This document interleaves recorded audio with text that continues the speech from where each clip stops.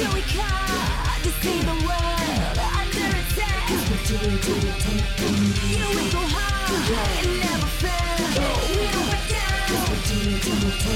You can't stop the fire we bring. Defending the world from aliens and things. It's the tubular. It's the tubular. It's the tubular. It's the tubular. It's the tubular. It's the tubular. It's the tubular. It's the tubular. We go hard. We go hard. We go hard. We go hard. We go hard. We go hard. Defending the world from we go hard. Guardians. It's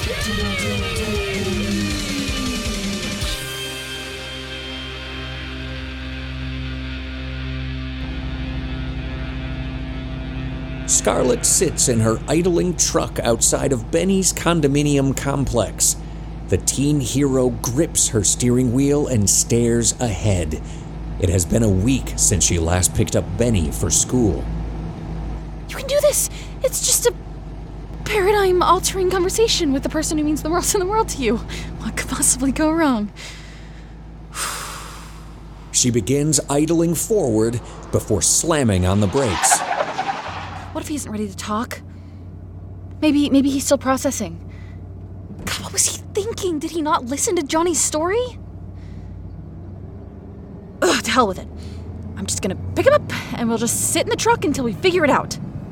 Scarlet drives her truck into the complex and follows the familiar path to her best friend's house. As the turn towards his row approaches, she speeds up and heads back out to the main road. Nope, not today.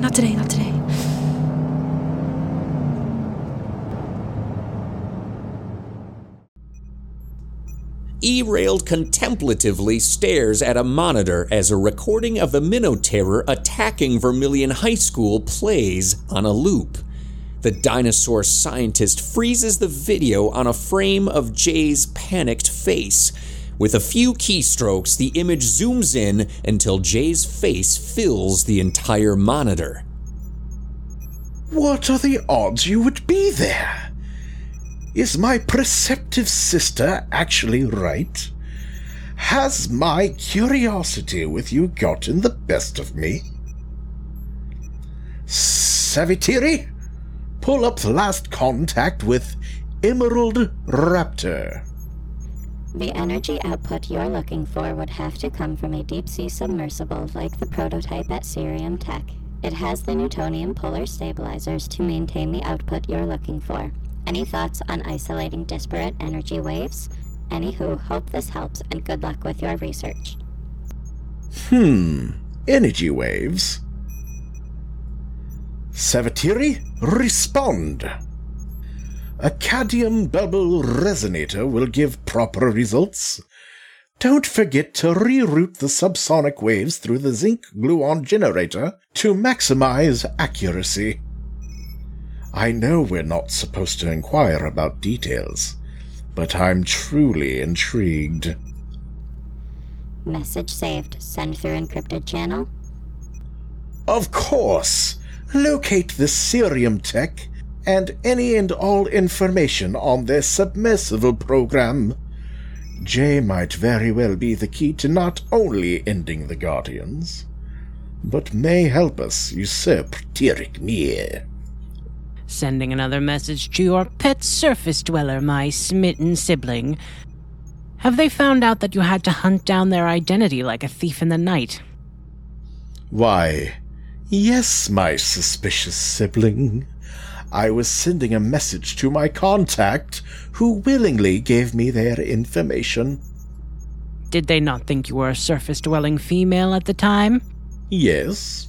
And now you're pretending to be another surface dweller? Yes.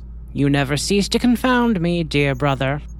Regardless of how I made contact, they have just provided me with the very thing that vindicates my removal from the Science Council. E-Railed is standing at a podium while angrily staring at a collection of dinosaur scientists on a dais. The elder scientists on the raised platform, turned away from an impatient raptor, are in the midst of a spirited debate. One elder, whose stout frame and spiked head frill almost hid his nearby compatriots from sight, gesticulates wildly at a long-necked and slender-built figure who nods slowly and emphatically. Once the two flanking dinosaurs finish their debate, the center figure with kite-shaped upright plates along their back leans forward and addresses Erailed. You stand before the council accused of undermining the Empire and squandering resources. How do you plead? Are you not ashamed of this pointless pageantry? It should be below true intellectuals like ourselves. Watch your tone, young scholar. Your previous indiscretions have only been tolerated because of your success with the Goobles. By success, I believe you mean solving the problem my esteemed colleagues failed to do for generations. Enough! Your intelligence is not on trial here, but your arrogance. Your fixation on this behemoth project must end. Tirich Mir himself has ruled that this course of study is a fool's errand. Then you all lack vision. I am a breakthrough away from revolutionizing how we expand the Empire.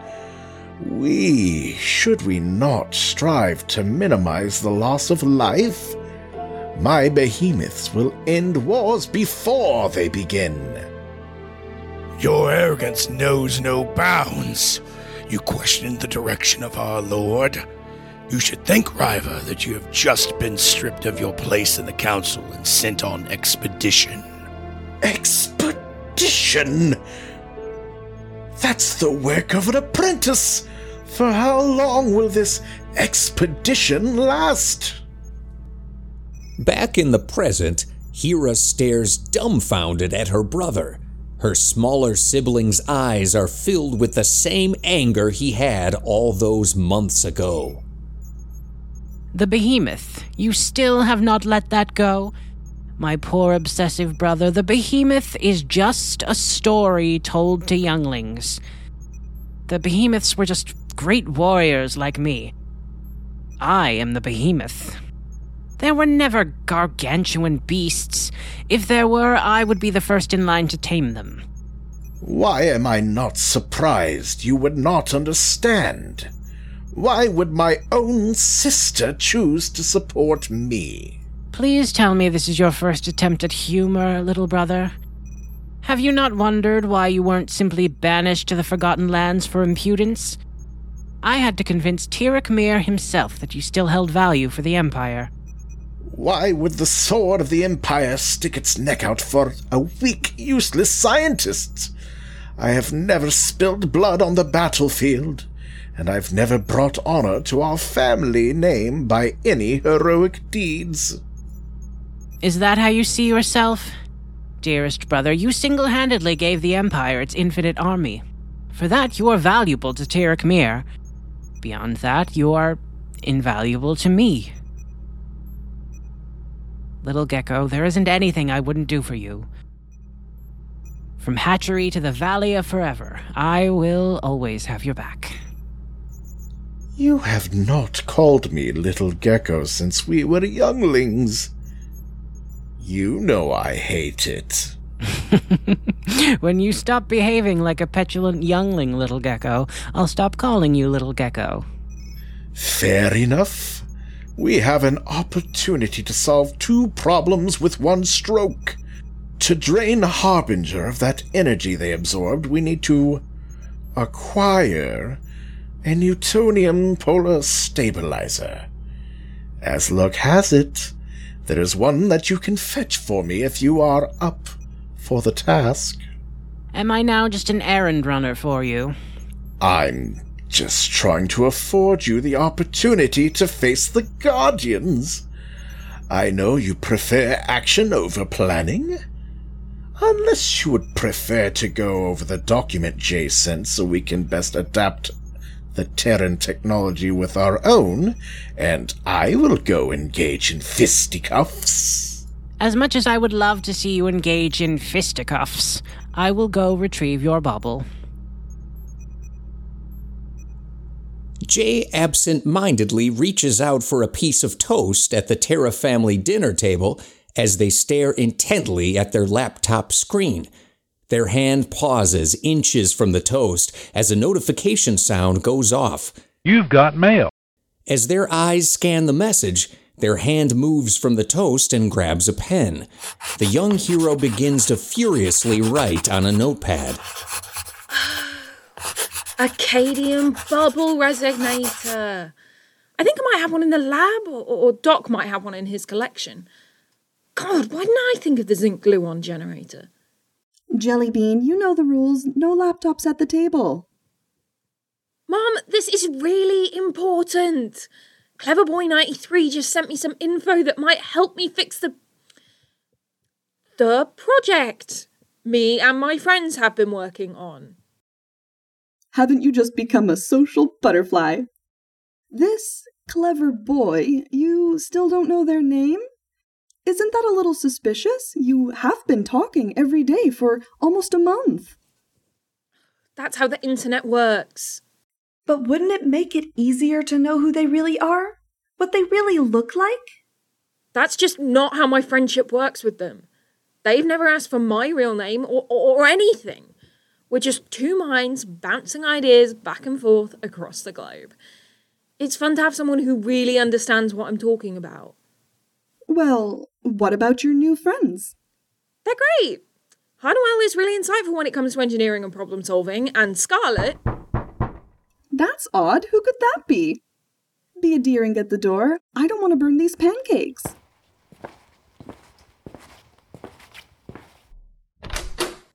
Hey, Jay. Scarlett? What happened? What's wrong? Why would something be wrong? Well, I don't normally get unexpected guests at breakfast time, so I assumed there was an emergency afoot. Sorry, I didn't know you had an unexpected guest window. Ooh, what's for breakfast? It smells good.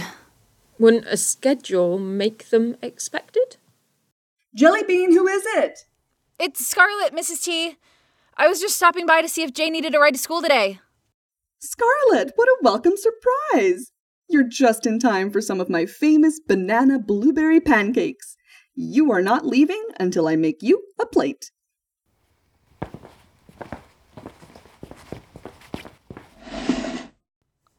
These are great, Mrs. T. Thanks.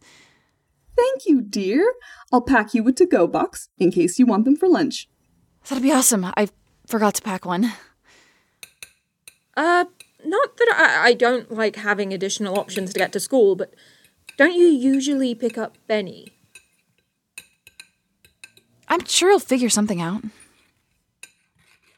No, isn't Benny the one who kissed you after the game last week? Mom! What? It's not a secret. Everybody at the game saw it. Yeah, he blindsided me.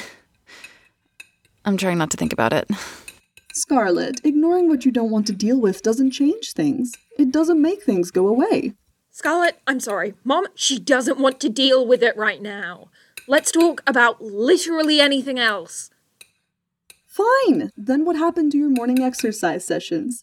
The 5 of you were going out almost every day, and then you just stopped. That's a little complicated. Is this the thing that we're not talking about? No, not really. Our equipment broke and we're just waiting on new parts. I can't believe Jellybean... Mom! Jay couldn't fix whatever was broken. They always complain when I bring in repair people. Mom, I can do it twice as fast, and for free. I don't sound like that. Oh my god, you do! We should invert the mercury ion into the shift loop. Oh, 2 can play at this game, mate. Benny kissed me, and I don't want to deal with it because dealing with my emotions is not cool. Scarlett, I am so sorry. I didn't mean to... Is that how we sound to you? We need to work on your American accent. Come on, we don't want to be late. Don't forget your lunches. I made you blueberry banana pancake sandwiches. I know it sounds weird, but the peanut butter goes great with pancakes. I wasn't sure if you liked pop, Scarlet, so I gave you a pop and a bottle of water. Thanks, Mum. Scarlet, I'm just gonna go grab my bag. Jay disappears out of the kitchen and Scarlet gathers the lunches and begins to head towards the door. Scarlet, could you wait a moment? Everything okay, Mrs. T? Honey, my mom's senses are going off, and I don't know your relationship with your mom, but I need to give you some quick advice. You need to stop avoiding Benny and the kiss. Nothing is ever fixed by doing nothing. What am I supposed to do? He's my best friend. I don't know. Only you know what you really want. You can start by figuring that out first. Then you can go talk to Benny. Best friends are something you don't just walk away from. I'll try. Thanks again for breakfast. You're welcome here anytime, honey. Our kitchen is your kitchen. Scarlet begins to move to the front door before abruptly turning around and returning to the kitchen. Mrs. T, hypothetically speaking, if I needed to figure things out by not going to school, would it be okay if a certain someone in a green jacket kept me company? You think you could actually convince them to skip school? I'm from the school of asking for forgiveness is easier than permission. And what, hypothetically, would you be doing on this outing?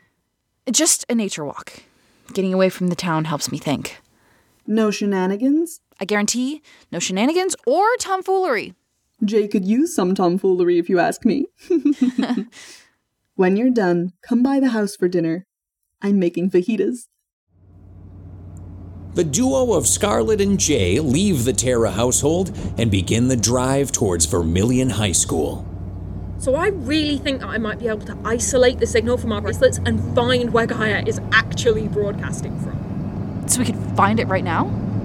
Yeah, I have the tracker in my bag. I was going to make the adjustments Cleverboy93 mentioned after school, and then see if we could start the hunt this weekend.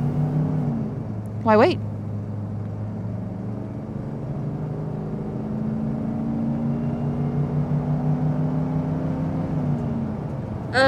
Scarlet, I think that was the turn for the school. We're not going to school today.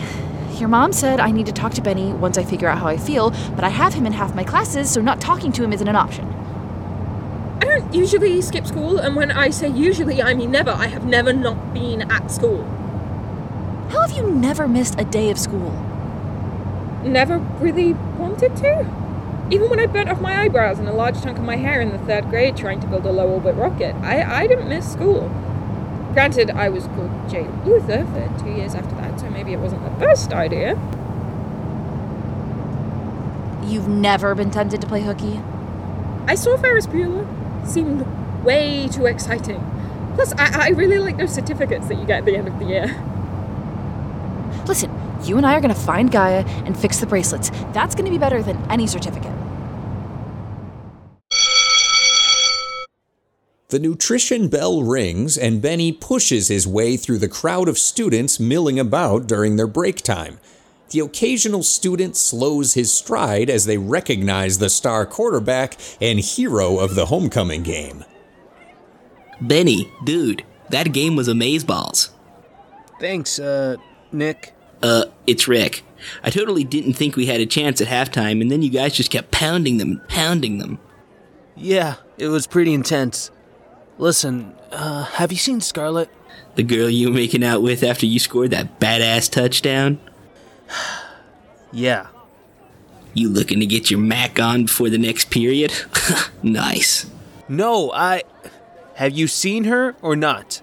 Sorry, dude, I haven't, but I'm sure there are more than a few chicks out here who would want a Mac on the star QB. Benny stops his trek through the crowd and turns to his irritating follower. Taking a quick step towards him, Benny locks eyes and leans in close. Hey, Nick, have you ever seen the inside of a dumpster? It's, Rick. And what? The large dumpsters around the campus. Have you ever wondered what it's like inside them? No.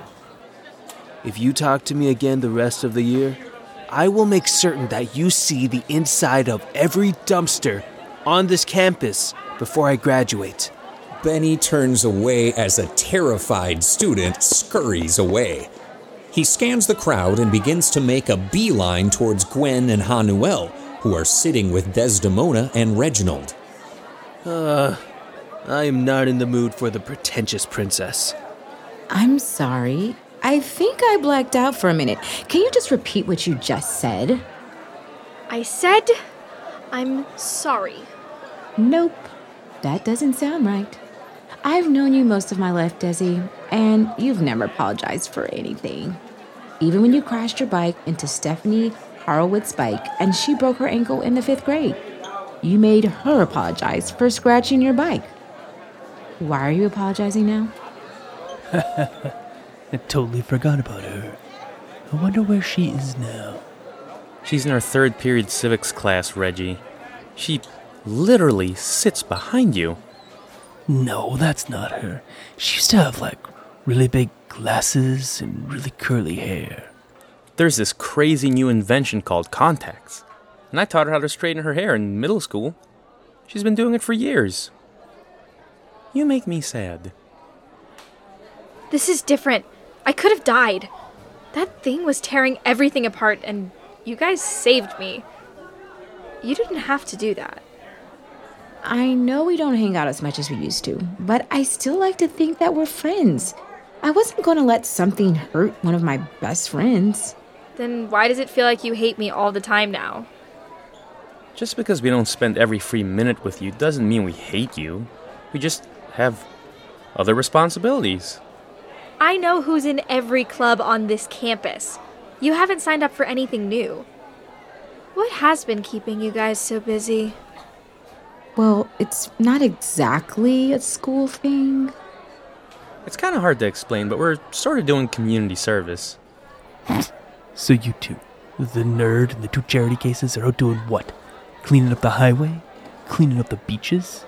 Dude, what the hell?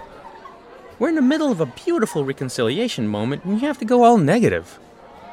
You don't have to like them, but at least try being respectful. Not that hard, man. Reginald, we're trying to be nice. Trying to start over again. Is this about trying to have extracurriculars for your college applications? Because I know a ton of ways to make your application pop that beat picking up garbage with people who usually exist outside of your social circle. Benny slides into the bench in between Gwen and Desdemona. He has a large smile on his face and puts his arm around the homecoming queen. Well, I think that's the nicest thing you've ever said to me, Desi. Oh, hi, Benny. I didn't expect to see you. Why? Because I should be out begging for scraps to eat? No, I just assumed you and Scarlet would be off somewhere sucking face. Scarlet and I do not suck face. We're not looking to get our Mac on. We kissed one time, and that doesn't mean anything, clearly. What's the matter? Your kissing skills that bad she's avoiding you? That's really sad for you. Did we not just have this conversation about being negative? You are what you put into the universe, Reggie, and right now, you're being a grade A douchebag. What? I didn't say that she ran off to live in whatever trash can she's from. This is me being nice. Everyone, just take a chill, because I can totally feel the testosterone level starting to rise. We're going to go before this turns into a whole big thing, but there's one last thing I need to do. Or better yet, need to ask. Desdemona reaches across the small lunch table and grabs Hanuel's hand. A gleaming smile spreads across her face, and her eyes have a sparkle to them as she focuses on the rose-clad teen. Hey, Des. So, superstar. Flattery will get you everywhere. So, you know that I've always wanted to win the Queen Trifecta. I really thought I had it last year, but Missy Gunderson got the sympathy vote at last year's winter formal. She broke both of her legs saving that cat from a tree. Who wouldn't vote for that? So you want me to go dress shopping? I'm good, but I don't know if any dress beats Cat Hero. Typically, I'd say find out what your date's gonna wear. But we both know you're gonna dictate the color. doesn't matter who you're going with. So, that makes things a lot easier. I actually don't mind the color selection of my date. So, what color did your fellow choose?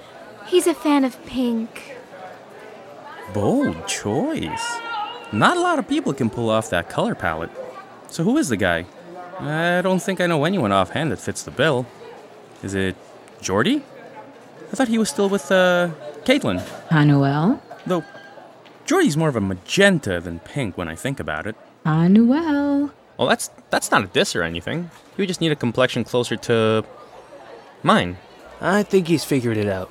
It's perfect. You are the most fashionable person at this school outside of myself, of course. So we are guaranteed to be the best dressed at the dance. That's not a lie. We would cut the striking image. Plus, our combined social net worth would allow us an unprecedented voter demographic. Just look at your new little group. You've got a geek, a freak, and a jock. That's perfect. Hanuel pulls his hand from Desdemona's and leans away from the homecoming queen. He pushes his hands together and rests them under his nose, all the while locking eyes with a smiling Desdemona. Do you even know why I wear pink every day? Is it because my grandma used to obsessively watch Steel Magnolias when I was growing up? No. Is it because I never learned how to do laundry and I'm constantly staining my whites with red? Again, no. Is it because this color perfectly accents my complexion? It does. But that's not the reason. Pink is the color of compassion. That is the type of energy I'm choosing to put out in the world. I want the universe to know that my heart is open to it. But I don't want to take away your shine because apologizing is a momentous amount of growth for you. But I'm not about seeing people like you do. what did I say? The fact that you don't see it is the problem. I love you, Desi, but I'd rather not spend an evening wincing as you unconsciously insult half our class. An upset Desdemona quickly gets up from the table, followed by Reginald. The duo takes a few steps away before Desdemona turns back to the still-sitting Benny, Hanuel, and Gwen. I'm sorry, I'm not all kumbaya or whatever. That's not what he meant, Desi. You know what? Forget him. They want you to change. I think you're perfect. I'll wear whatever color you want, and I promise we'll have a better time than them. As Reginald and Desdemona disappear into the crowd of students enjoying their break time, Benny continues to scan the crowd. For a moment, he thinks he sees Scarlet and stands up quickly, only to slowly sit down. She's not at school today. Her truck wasn't in the lot when we got here. Has she seriously not spoken to you since the incident? What's with the air quotes? And why are you calling what happened the incident? Last time I mentioned you guys making out on the football field, you got a little testy. We didn't make out. It was one kiss. It was barely a kiss. You kissed for 10 seconds. By no definition, is that barely a kiss. How do you know it was 10 seconds? The AV Club was recording the game, and Scotty told me it was at least that long. Oh, man. What was I thinking? I did exactly what Johnny said not to do. You can't unring a bell. A relationship does not depend on how well we understand someone, but it depends on how well we avoid misunderstanding. Hanuel's right. Obviously. We all know Scarlet has always been a little... bizarre. Unique. Unconventional in how she expresses her emotions. You threw the biggest curveball in the world at her, and now you need to let her process it. The ball's in her court, and all you can do is wait. How long? As long as she needs.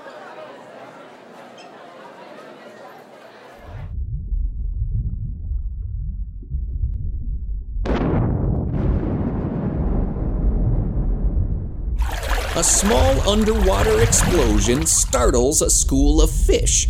Debris is shot upwards from a rocky crag hundreds of yards from the Dragon Cove shore.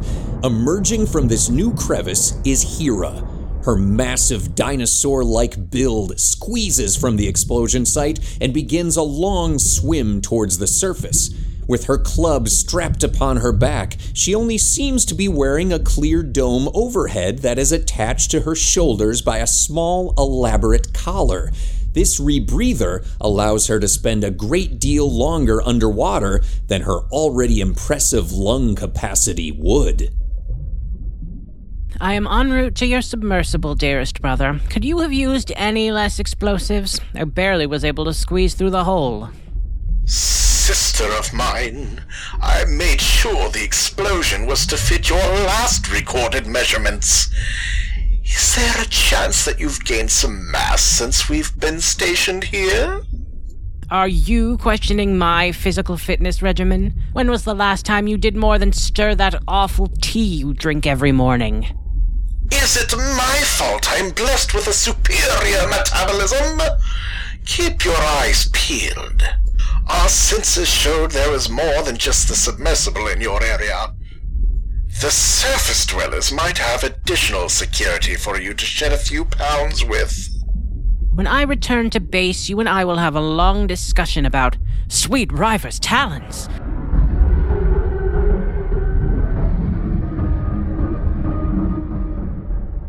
The mountainous reptilian has stopped their upward ascent as she finds that the submersible she was sent to infiltrate is now under attack by a massive underwater creature.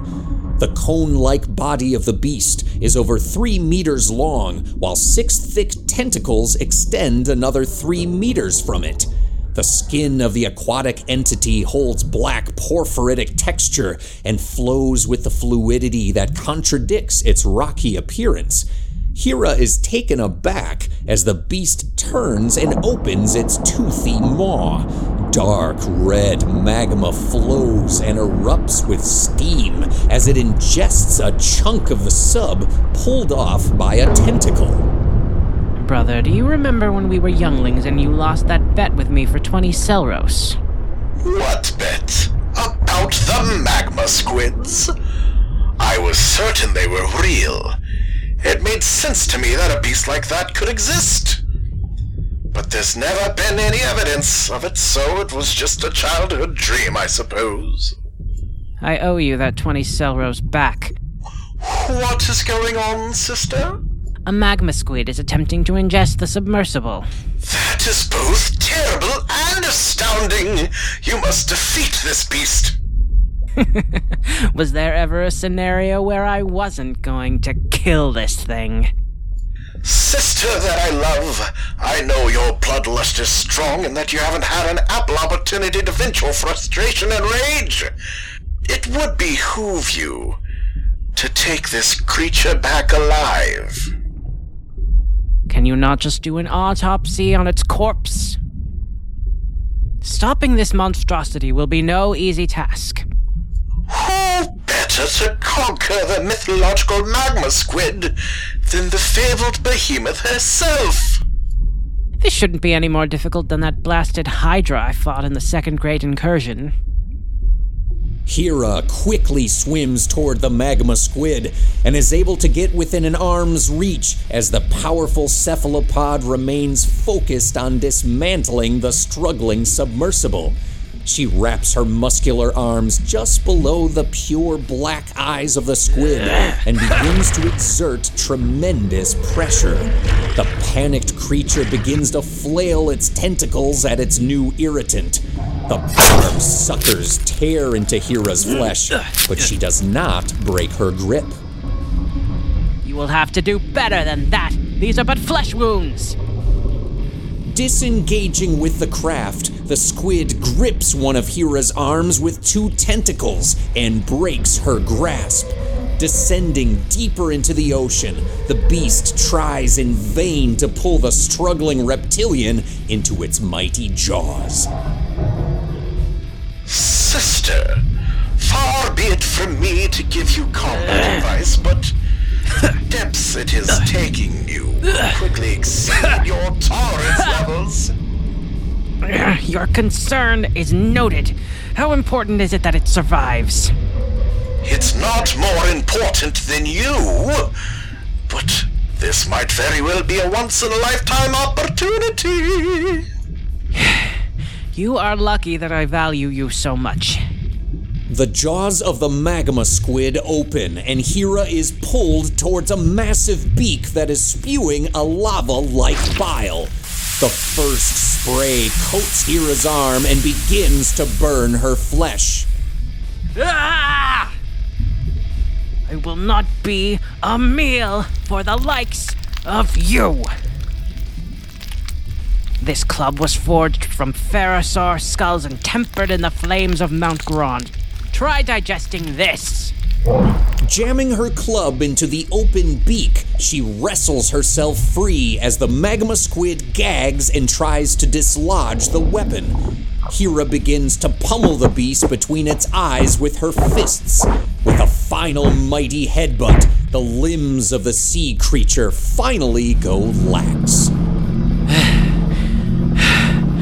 Your pet is ready to be picked up, brother. I am on my way to get your toy.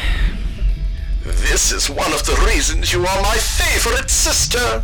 Is the other reason that I am your only sibling, my favorite brother? Let us not ruin a beautiful moment by muddling it up with facts. Favorite sister. The submersible is heading for the surface.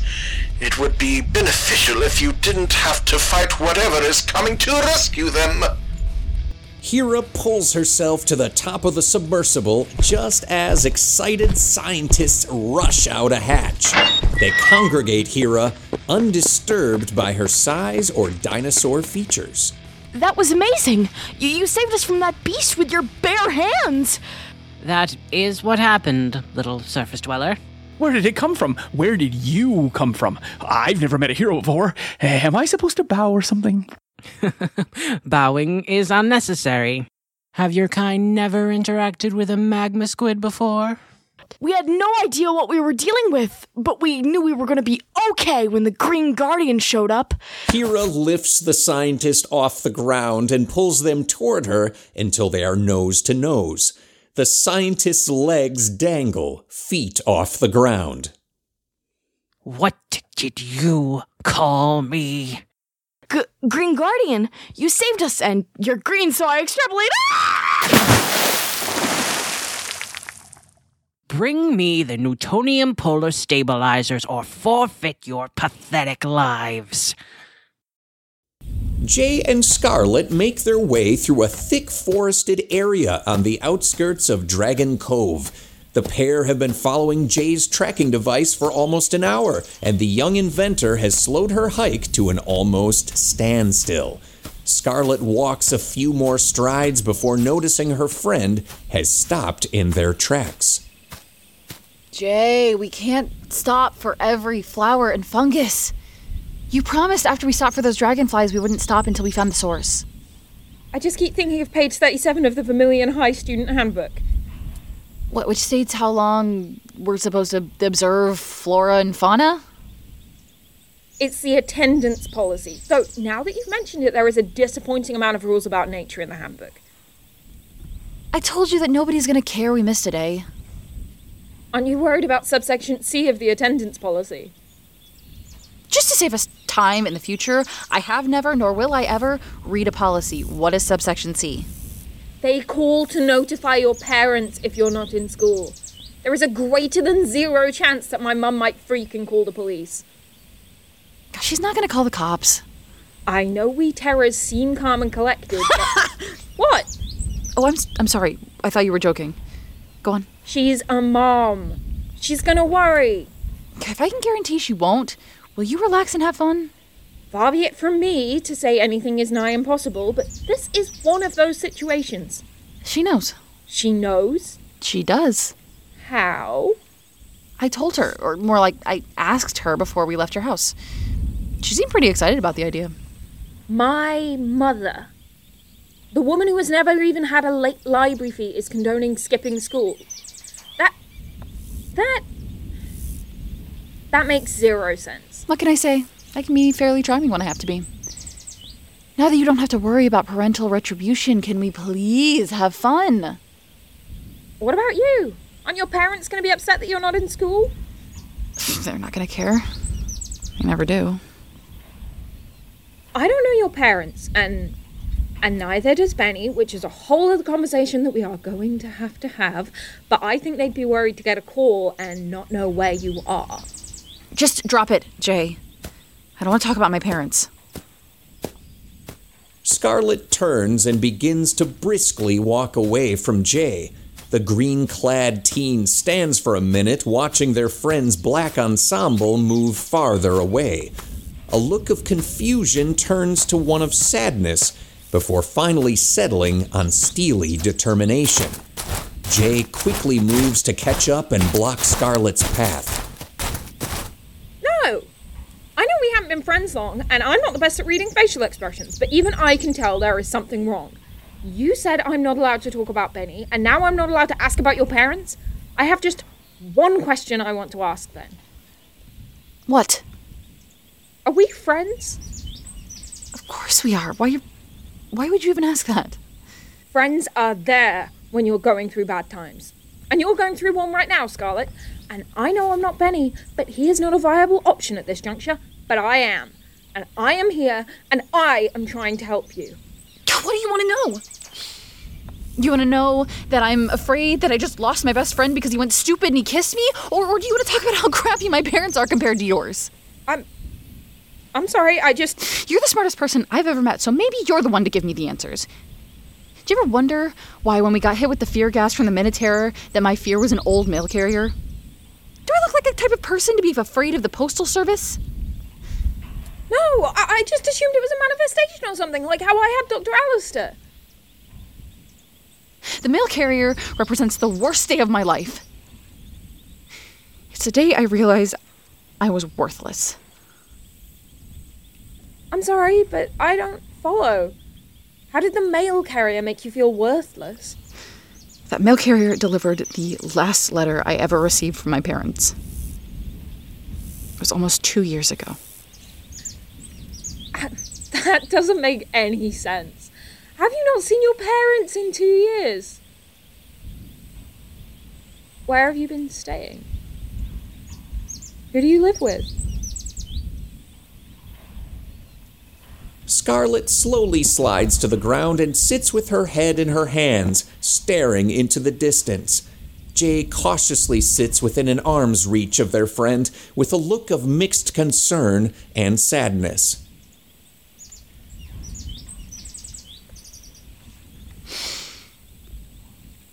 It was freshman year. I came home from school and they weren't home, which wasn't out of the ordinary. My parents had a tendency to put their wants and needs first. So if there was a concert or a party they wanted to go to, they just went. I learned how to fend for myself pretty young. After 2 days, I got a little worried. After a week, I got scared because I was running out of food in the house. I was sitting on the porch waiting for the mailman to show up with a welfare check so I could forge my mom's name and buy some more groceries when he delivered a single white envelope. Oh, God, Scarlet. You found out your parents died by letter. I wasn't that lucky. The letter I got was from my parents. They decided that the only way they could live their best life was to cut away all of the old life that was slowing them down. Namely, me. They left me the keys to my dad's truck, wrote some bullshit about me being strong and this would only make me stronger, and wished me the best of luck. So they just... Yeah. And you've been homeless the whole time? Took the bank a few months for clothes on the house, but pretty much. This is why Benny hasn't been to your house. There is no house to go to. You've been living in your truck for 2 years. Why didn't you say anything? I don't live in my truck. I live at the school. I have gate keys and locker room keys because I'm the manager of the football team. I sneak in after the custodian leaves. Coach Sampson has a couch in his office that I use. I didn't say anything because people will either pity me or call CPS. I'll take a lumpy couch and cafeteria leftovers over either of those options.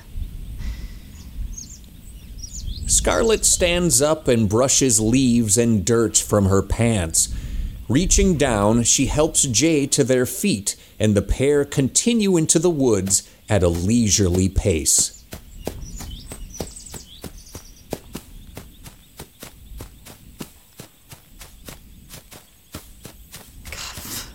This is why I never tell people this, Jay.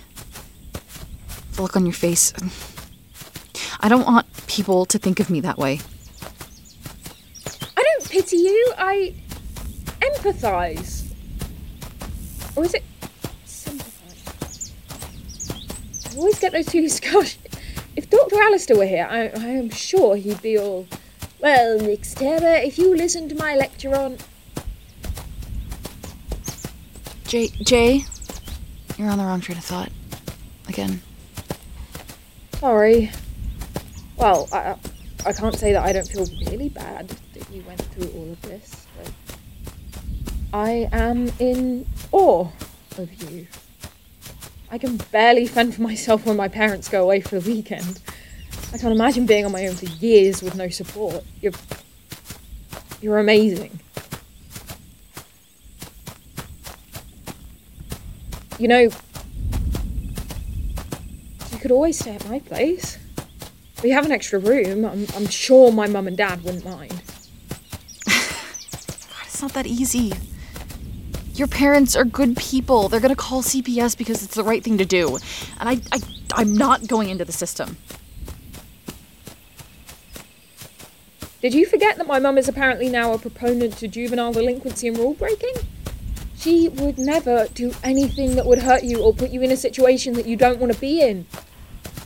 Our guest room has got to be better than hiding in a school all by yourself.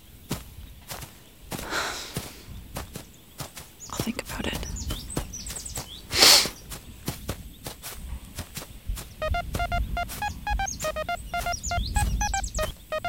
The handheld device that Jay crafted in her lab begins to beep. The duo stop walking and excitedly look at each other.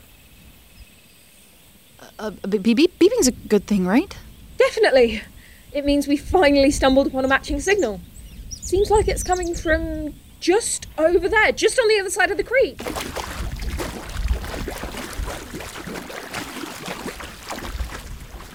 What are we looking for? Alien technology? And what does that look like? Alien? Thanks, that helps a lot.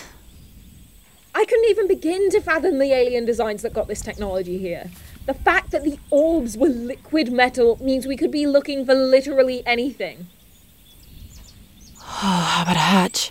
Yeah, it could be a hatch. Could be a door. Could be a false bottom of a tree, for all we know. No, look, literally, I found a hatch. Scarlet brushes away some moss to reveal a circular hatch slightly more than 1 meter wide. The material the hatch is made of has the appearance of stone, but as Scarlet taps on it, it is revealed to be metallic. A small disc the size of the discs on their bracelets is glowing a dull black light. As Jay draws near, a second disc begins to glow a muted green.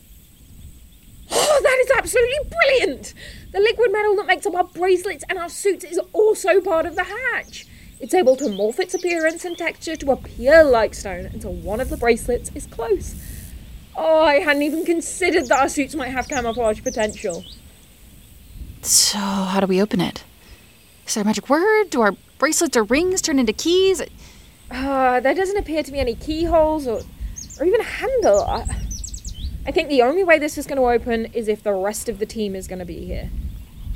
There's a gas station a mile or two up the road. Let's head back to the truck and I'll pay Chanuel. The Dinosaur scientist E-Railed studies multiple displays as Harbinger's powered-down form floats motionless in a tank of Vitray. The vibrant red that usually emanates from the cyborg is a muted rose. Brother, don't say I've never gotten you anything. Here are your infernal stabilizers. And the magma squid is sedated and being held in that contraption the Goobles brought. Is it wise to have such a large, volatile creature on our craft? This almost makes up for you ignoring all of my Breath of Creation celebrations. Brother, you may mourn the loss of dusty old scientists, but I have better things to celebrate that day. Do I dare inquire what you plan on doing with the beast? I promise nothing macabre will happen to it. I'm not one of those chimeran butchers from the biofarms, as you know. I have long theorized that creating behemoths was possible. By changing the distance between atoms, we should see no loss of mass. And this creature will become more dense as a result of the growth.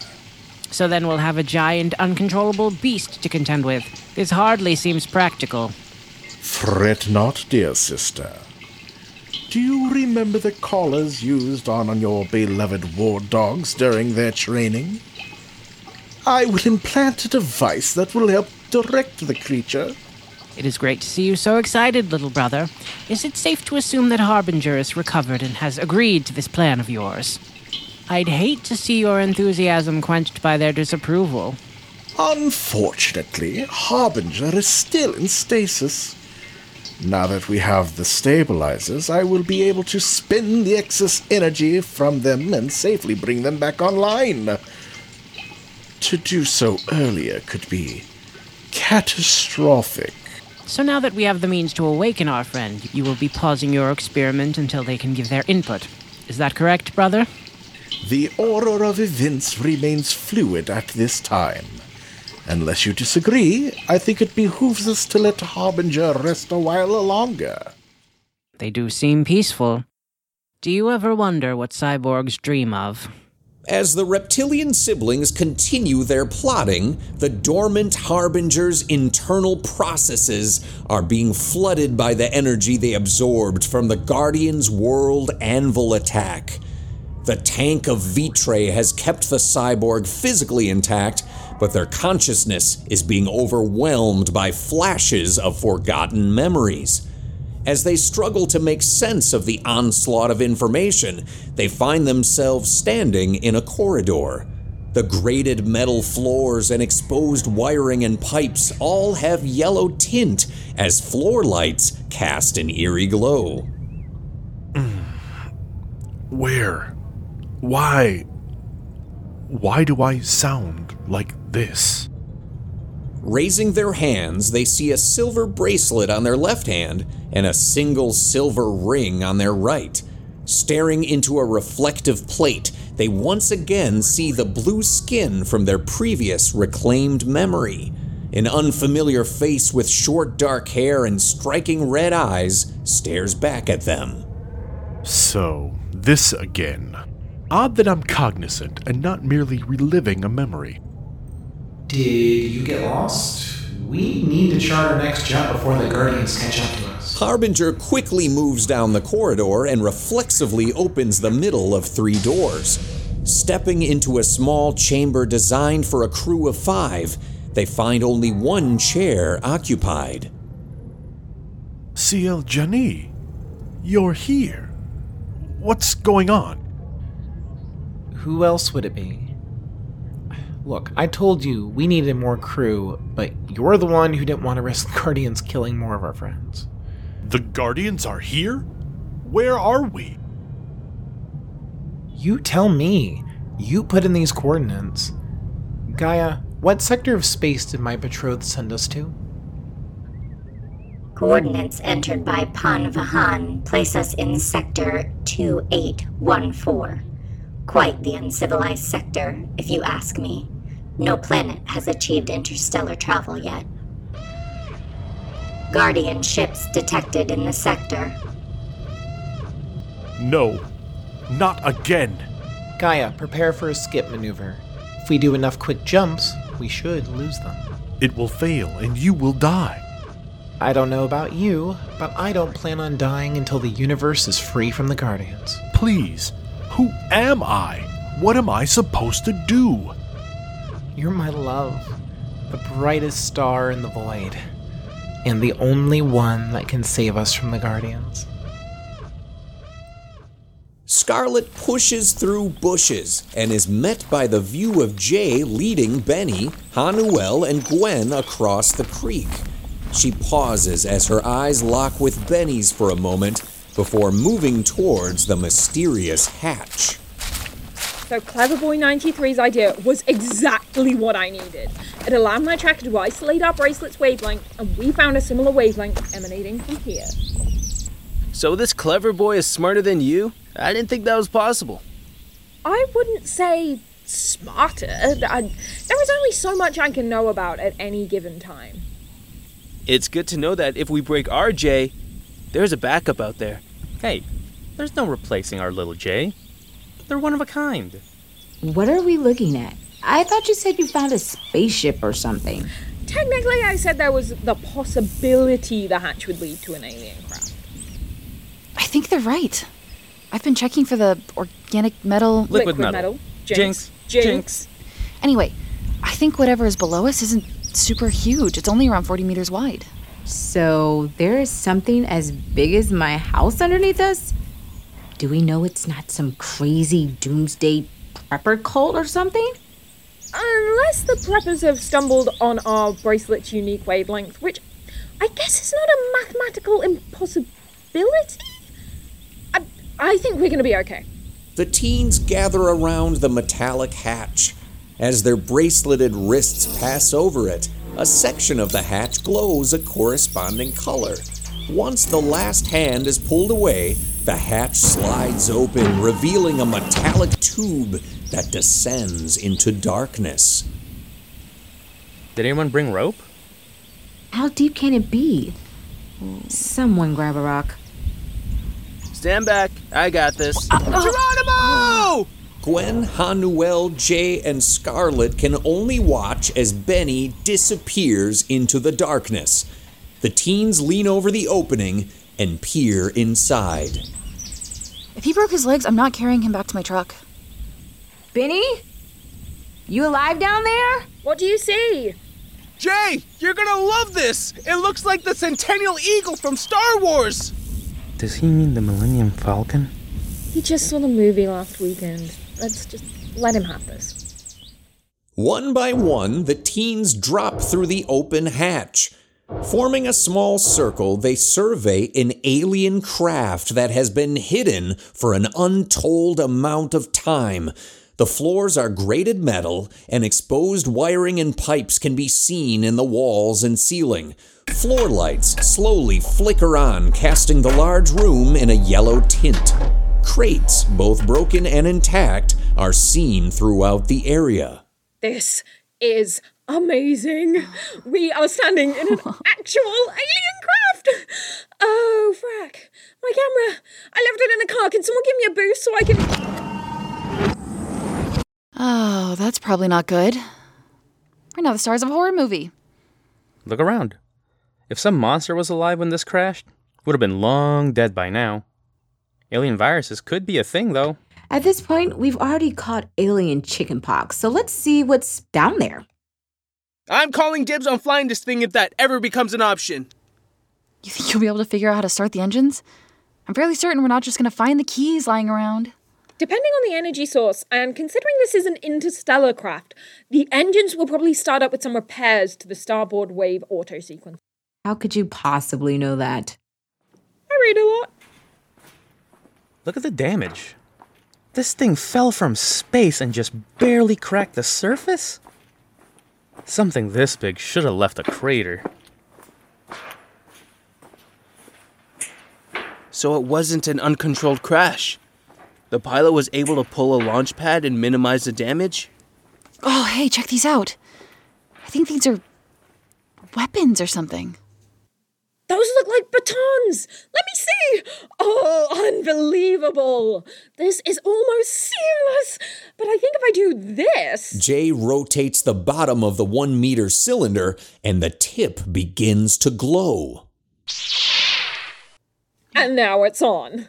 Oh! What does on mean? Looks like a stun baton. Ooh. Oh, this might be a prison ship. Check out this breastplate. It's like stretchy metal. I wish my football pads fit this well. Should we really be looting what is essentially an alien tomb? Has that ever gone well in any piece of fiction? He's right. Let's not disturb anything we don't have to. Our priority is to find the source of the signal and repower our tech. Grab a stun rod, just in case, and let's get moving. The group begins to cautiously move towards the lone door, each gripping an activated stun rod, and Benny still wearing his pilfered chest plate.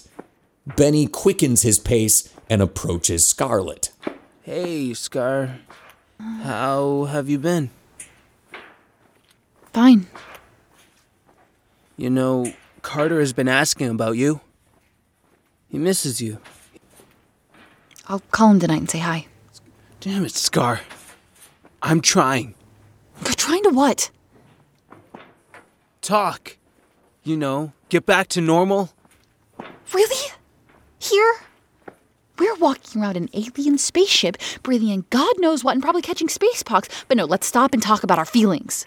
So there are feelings to talk about. I swear, Benny, if you don't shut up, I'll...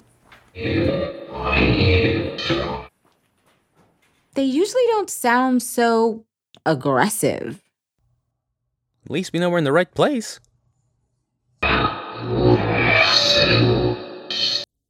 The door the teens were moving towards slides shut, and a small panel opens above it. A small projector-like lens extends out and begins to display life-size alien figures. 5 figures stand before the young heroes. A stocky crimson with 4 arms, a cobalt quadruped with spider-like limbs, a tall and lanky rose humanoid, a bouncing pint-sized emerald entity, and a massive mountain of black mass. Whoa, this is just like episode 4. Who are they supposed to be? The old guard on the ship? I think these are other Guardians. There. Each one of our colors. What if we're wearing their old bracelets? That's a reasonable hypothesis. Their ship crashed and bracelets need new hosts, but why did it take so long? Has no one noticed the door has closed? I don't think these are just for show. Benny casually approaches the crimson holographic figure. This is so cool. We have to try to take this home. A punch from the crimson hologram knocks Benny off his feet. He slides to stop in front of Scarlet. Oh, Benny! Ouch! I thought these were holograms. They seem to be of the hard light variety. That doesn't sound like a good thing for us. That's an understatement. They're hard when they need to be and light when they want. I can vouch for the hard. What's the plan? Are we taking down these wannabe Guardians? We have to get that door open. The tech team will handle the door, and the tank team will hold off the light brights. Scarlet, Benny, and Gwen engage the holographic combatants, while Jay and Hanuel attempt to sneak towards the closed door. How much time do you both need? Who knows? Old alien ship with advanced technology? We're definitely gonna need a few minutes. We already know it reacts to our Guardian tech. We just have to figure out how to either activate or bypass the lock. I know this is probably not the right response, considering the imminent threat, but I am absolutely loving this. Jay, I feel exactly the same way.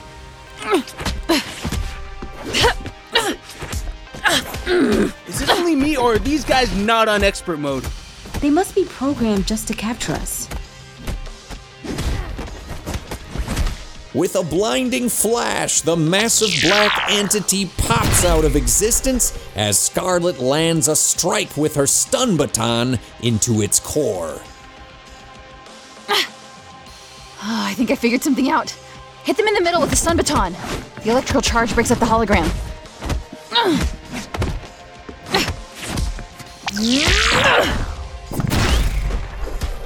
not gonna question why they designed something with a struck button right in the chest, but I'm loving it. I don't think they planned on whoever they were capturing to have the stun batons. I think these things were meant to support the Guardians on the ship.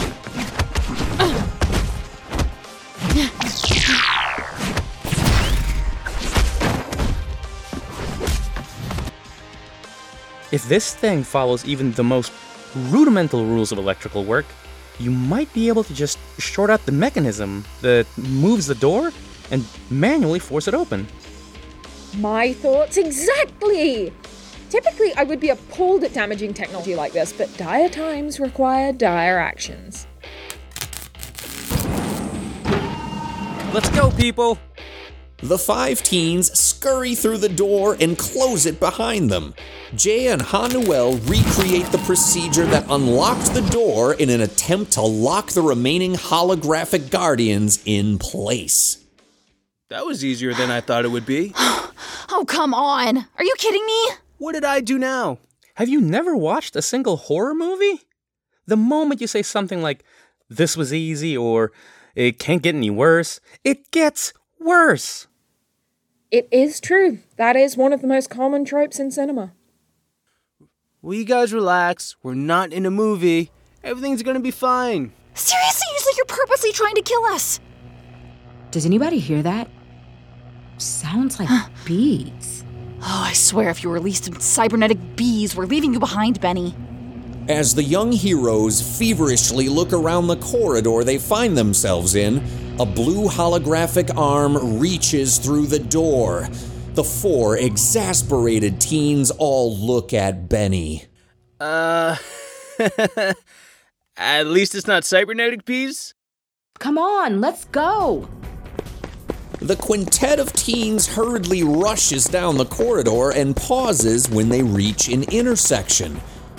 Each path is a closed door, and behind them, 5 reconstituted holographic guardians continue to approach. Which door should I open? Or should we split up? Statistically speaking, giving them more targets might give us a better chance. You never split the party. That's how Bobby died. Who the hell is Bobby? My half-orc barbarian. We split the party when we were in the dungeon, and I was by myself and I couldn't handle the gelatinous cube.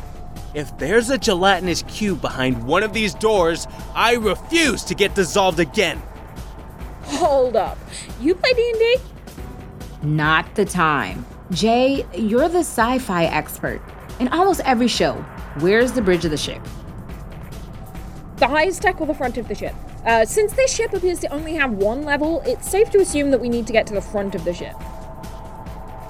The young inventor turns quickly to the middle door and deactivates another locking mechanism. The group slides open the door and sprints forward, not bothering to close it behind them. Each of their 5 bracelets begins to glow brightly as they find themselves in a small chamber with 5 chairs spread out around a bank of computers. 2 chairs in the front have matching yokes in front of them. The entire room is covered with dust and darkness, except for a lone glowing monitor. Welcome, Guardians. Oh, Gaia! Why in the world are you trying to kill us? Sorry about that, Nova Knight. The ship's defensive parameters must have been activated as I was on standby mode. Just give me one quick second and I'll shut those things down. Does Gaia sound different? When did he get so casual? Not that I'm complaining, it's just weird. Finally being at its core, we must be getting the truest feed of Gaia. The signal was weak to our bracelets, so we were getting a stripped-down version of it.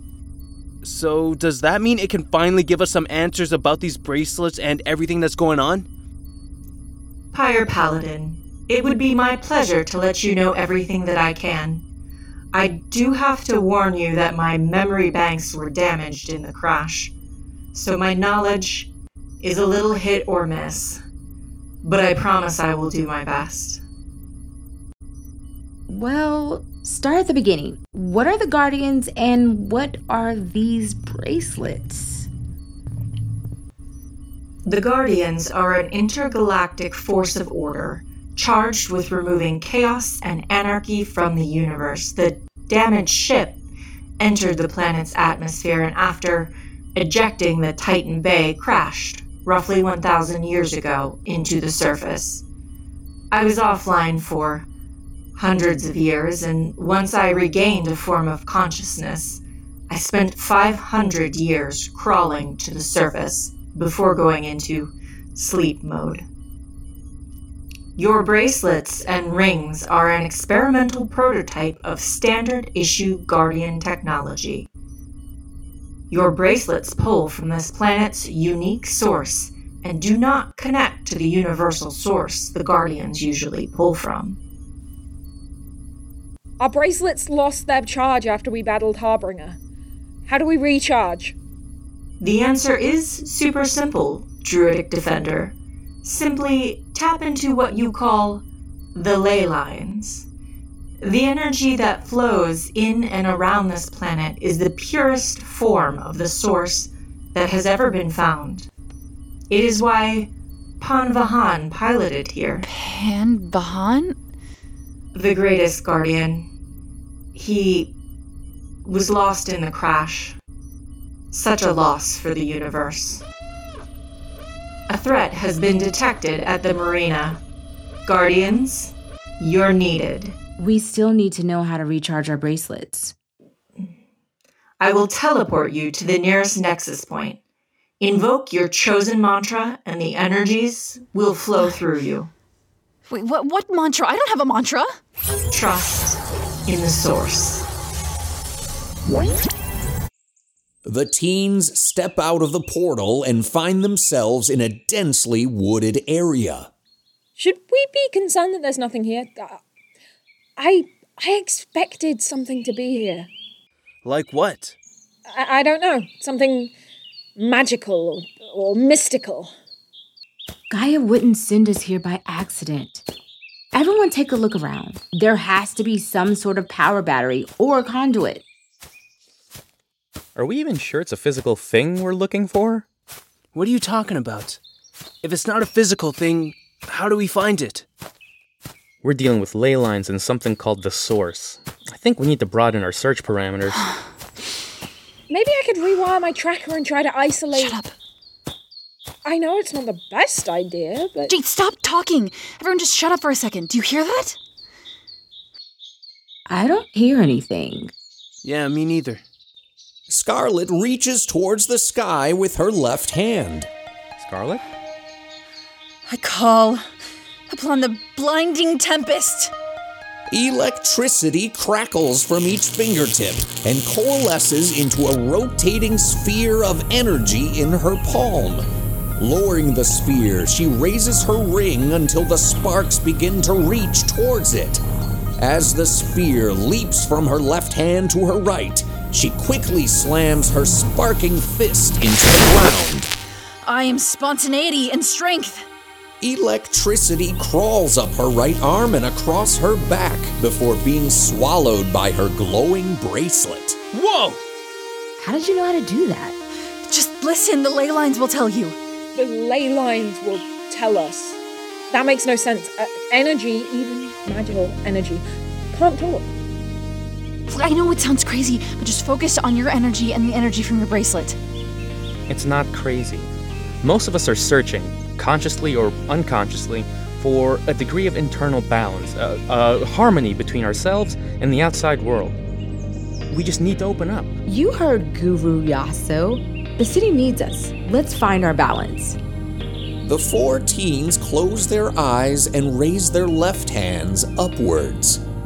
I call upon the devastating force. I call upon the unrelenting wave.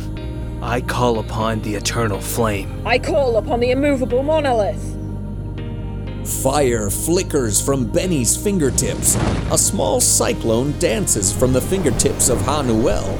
Water flows across Gwen's hand, and Jay's hand resembles gauntleted stone.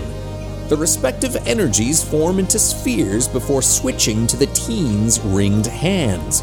The balls of energy are slammed into the soil at their feet. I am hope and loyalty. I am adaptation and perseverance. I am passion and justice! I am life and ingenuity. Elemental energy swims across the teens before disappearing into their bracelets.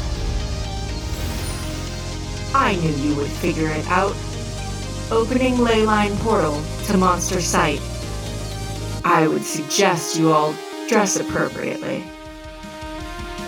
Guardians, engage! Druidic Defender. Fire Paladin! Nova Knight. Storm Sentinel. Hydro Hoplite.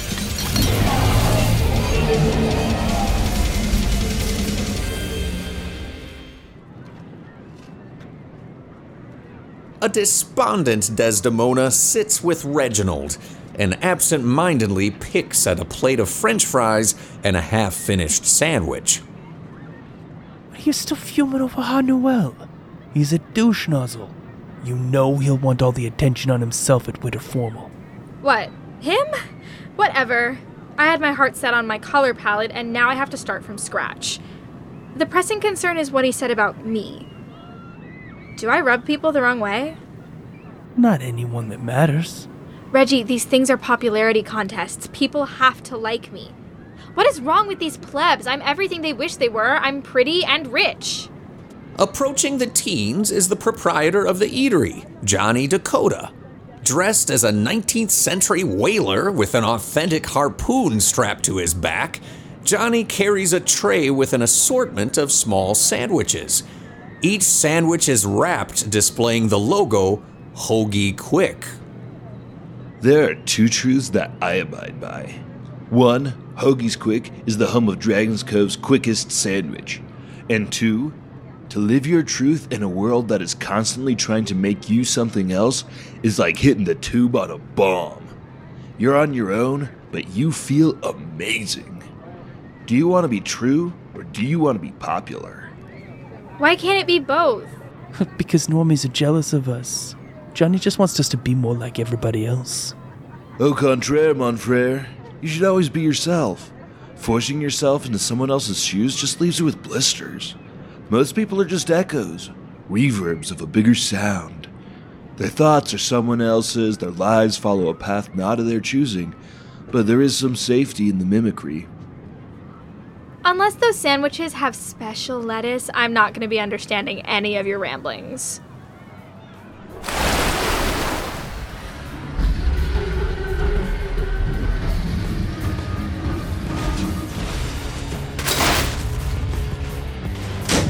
Reaching out of the bay, the magma squid begins to destroy everything its tentacles can grasp. People scatter as benches and light poles are ripped from the ground. Shifting away from Desdemona and Reginald, Johnny unsheathes his harpoon and makes his way towards the writhing tentacles. From hell's heart I stab at thee. For hate's sake I spit my last breath at thee, ye damned whale. With remarkable skill, Johnny uses his harpoon to keep tentacles from grasping his patrons. Have at thee!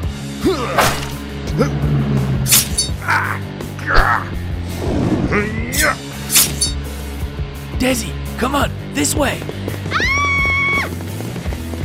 The two teens dash away from the fight between the surfing sandwich maker and the aquatic beast.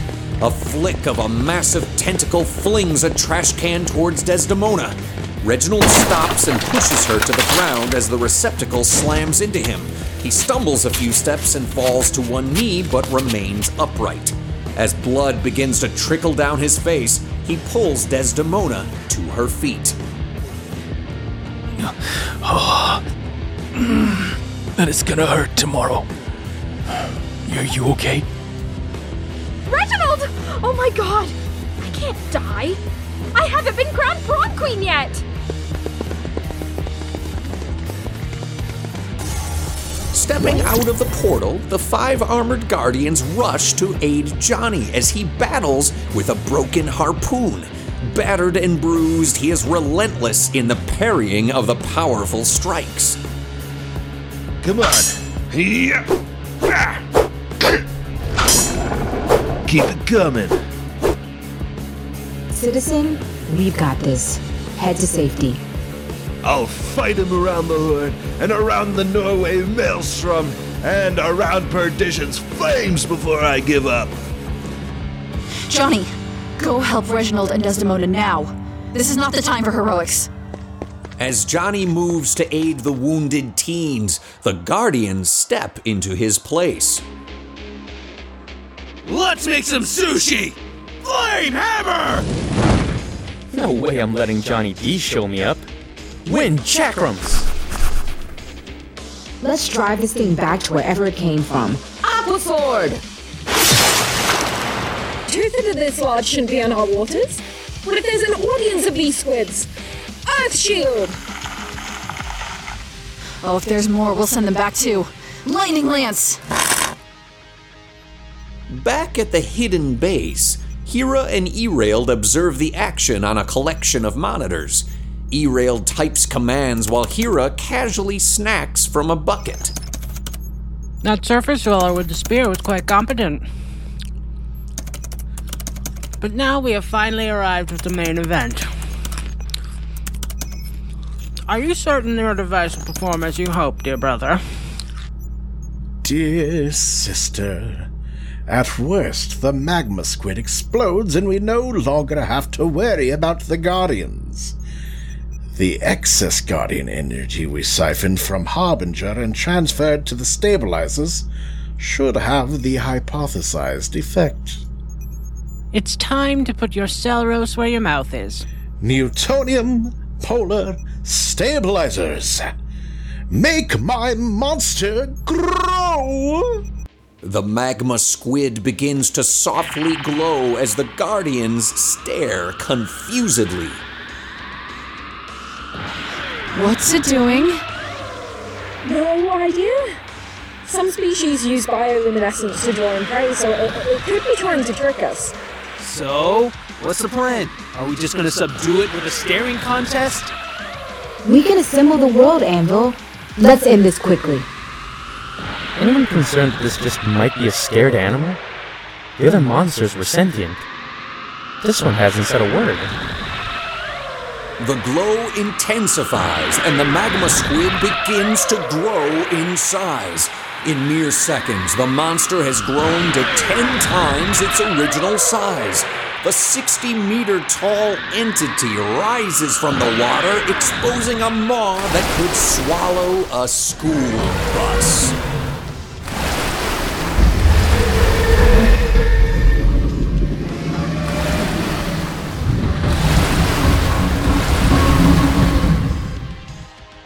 Oh, we're gonna need a lot of calamari sauce.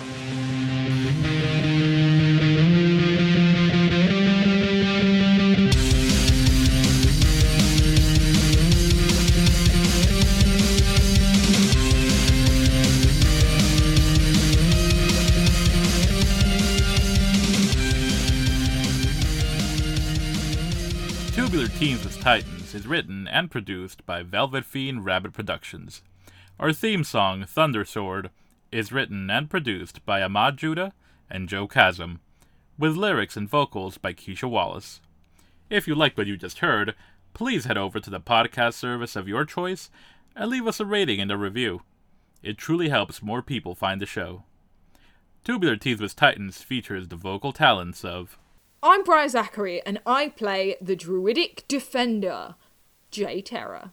My name is Chris Van, and I play the Pyre Paladin, Benny Humo.